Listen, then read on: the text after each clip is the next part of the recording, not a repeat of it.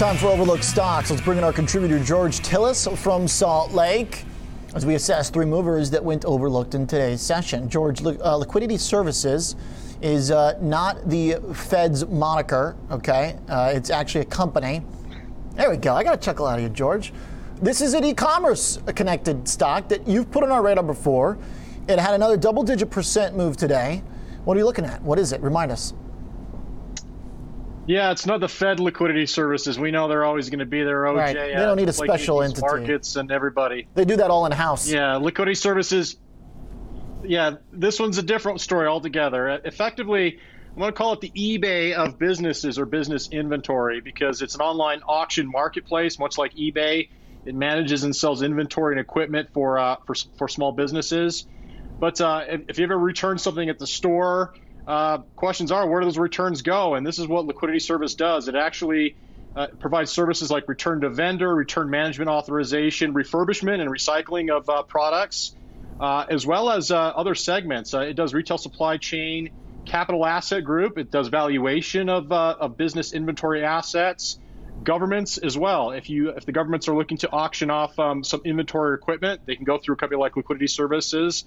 But mainly it's small business surplus, and we know that small businesses right now seem to be struggling. I would say big businesses are doing well, but small businesses seem to be struggling. And Liquidity Services is effectively counter-cyclical. Typically speaking, when things go awry economically speaking, companies like Liquidity Services certainly do provide additional value to companies that are looking to raise cash and liquidate inventory. Okay.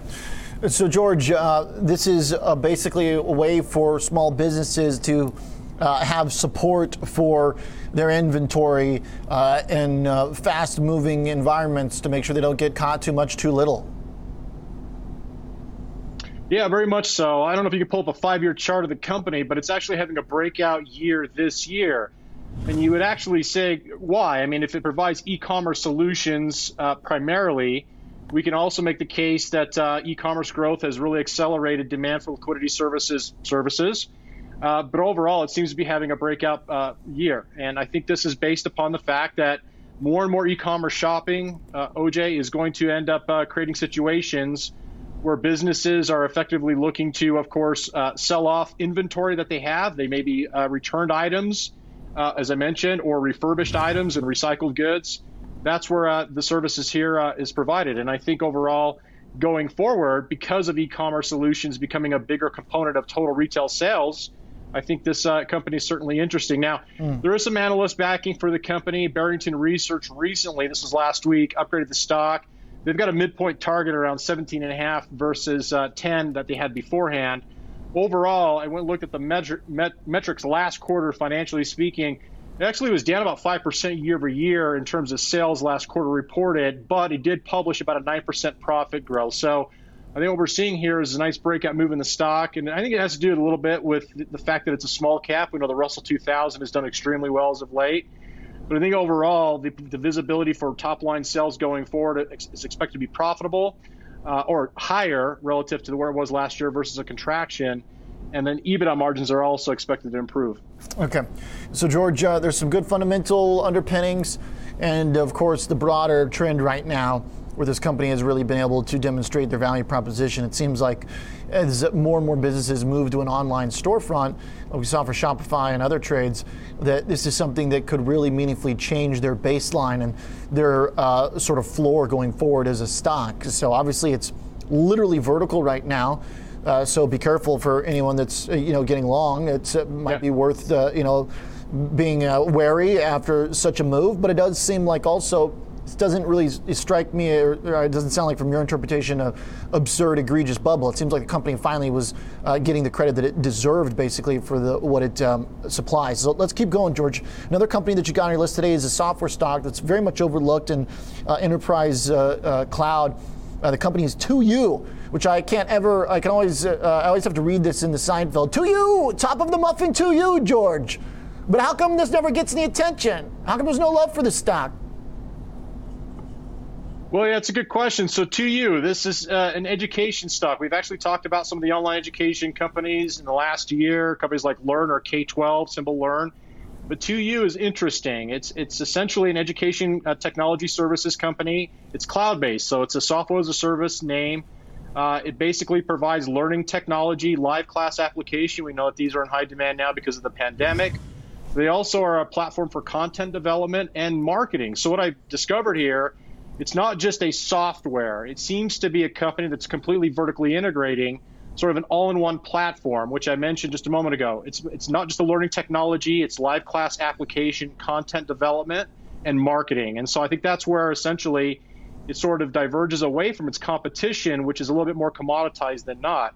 I think overall, the new transformative services and technology for education, I think there's a secular trend here, OJ. I don't think this is just going to be a cyclical come and go situation. I mean, the pandemic eventually will go away, but I think the secular growth for online education, if you will, certification and training services, it's not just universities and college. We're talking about certification programs and all and things of that capacity.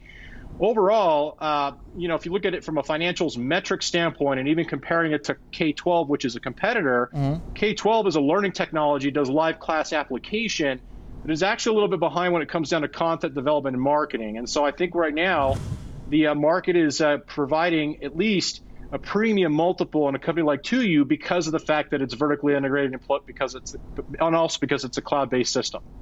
Okay.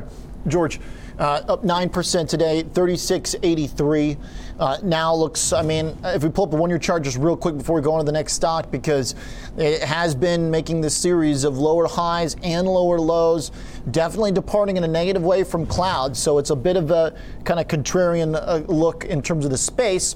Compared to LRN, though, as you mentioned, it's looking a little bit more stable, a little bit lower beta, a little bit more, kind of reliable, as that stock had a huge run and then kind of crashed here. So definitely an interesting one. Last thought, George, sounds like you want to add something? Yeah, that chart really doesn't reflect it, but the stock is up 55% on a year-to-date basis, and that's pretty incredible. Now, Learn is also up, or K-12 is also up about in the mid-teens. But I think what's happening here is you can see that the market is providing a cloud-based multiple or a premium relative to its competition in K-12. So I think that's what's important here. It's really the technology that is creating a bid for the stock overall on a relative basis. So both companies did come down once vaccine announcements are out, and we know that some of the other cloud names and some of the stay-at-home and work-from-home or education from remote standpoint were down, but this one seems to be now diverging away from its peers. Okay. Hey, George, one more for us. Let's shift over to a different sector. Let's talk Pacific Biosciences, PACB. This thing's been going nuts for like 6 months now, George. And what's going on here? I mean, is this another one of your genetic sequencing plays you've been watching? It is. I've been watching this one, OJ. So the theme we've had over the last couple of weeks, we've talked a little bit about genomic sequencing. And this is a company, it's a biotech company, develops genomic sequencing systems that makes genomic testing more efficient. It also does it cheaper, more reliable. And I think overall, if you look at it, it's vertically integrated. It actually provides the consumable test, which is, again, is a throwaway test, but also the diagnostic equipment and analysis that goes behind the scenes to a company like this. I think overall, I mean, the stock itself is up, in the last 6 months over 500%. Year to date, it's up 300%.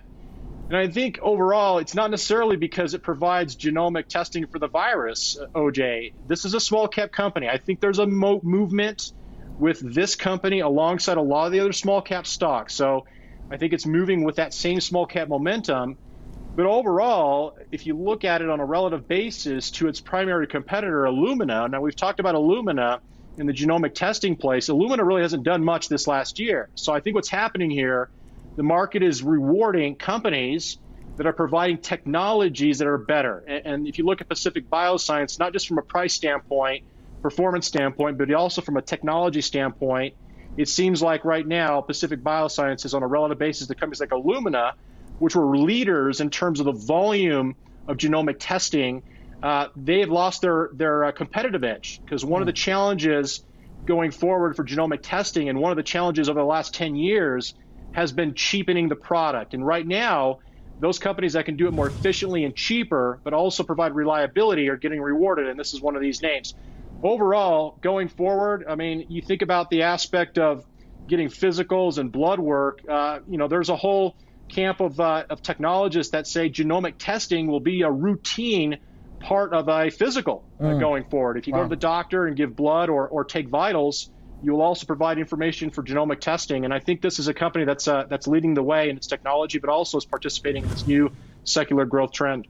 Yep. Okay. All right, George. Really interesting. And the last thing I just want to, real quickly, GT. But how are there so many different of these companies? Is it that robust of a demand for it, or are they going to start bumping into each other's markets at some point? Yeah, it's a great question. I think you're onto something. They will start bumping into each other. That's where you have to be really careful. I think right now the rising tide is lifting all the boats.